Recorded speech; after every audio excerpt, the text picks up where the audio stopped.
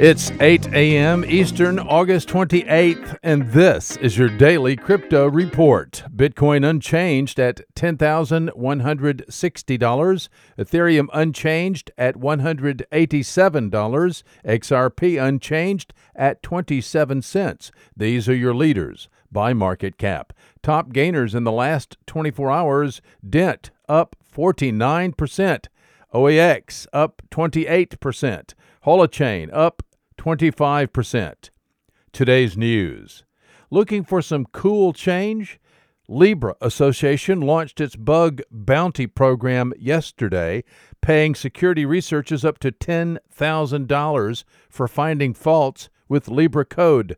Sign up for the cash rewards via the HackerOne bug bounty program. Developers are already working with the Libra testnet.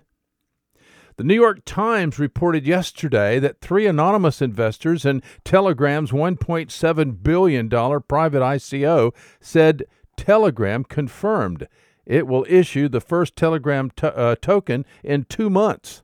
That will mean Telegram will launch the Gram token in October of this year, beating Libra Association to the punch. Telegram's goal is to make the Gram token available to Telegram's 300 million users.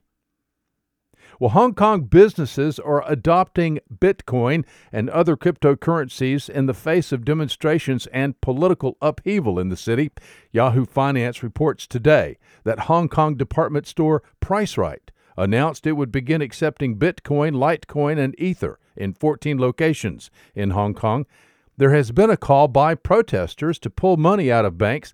Pulling money out of banks is a way to send a message to Chinese authorities and to secure personal assets in the face of political repression. Bitcoin usage soared in Hong Kong in June, and Bitcoin continues to trade at a several $100 premium on peer-to-peer exchange local Bitcoins. Well, those are your leading headlines today.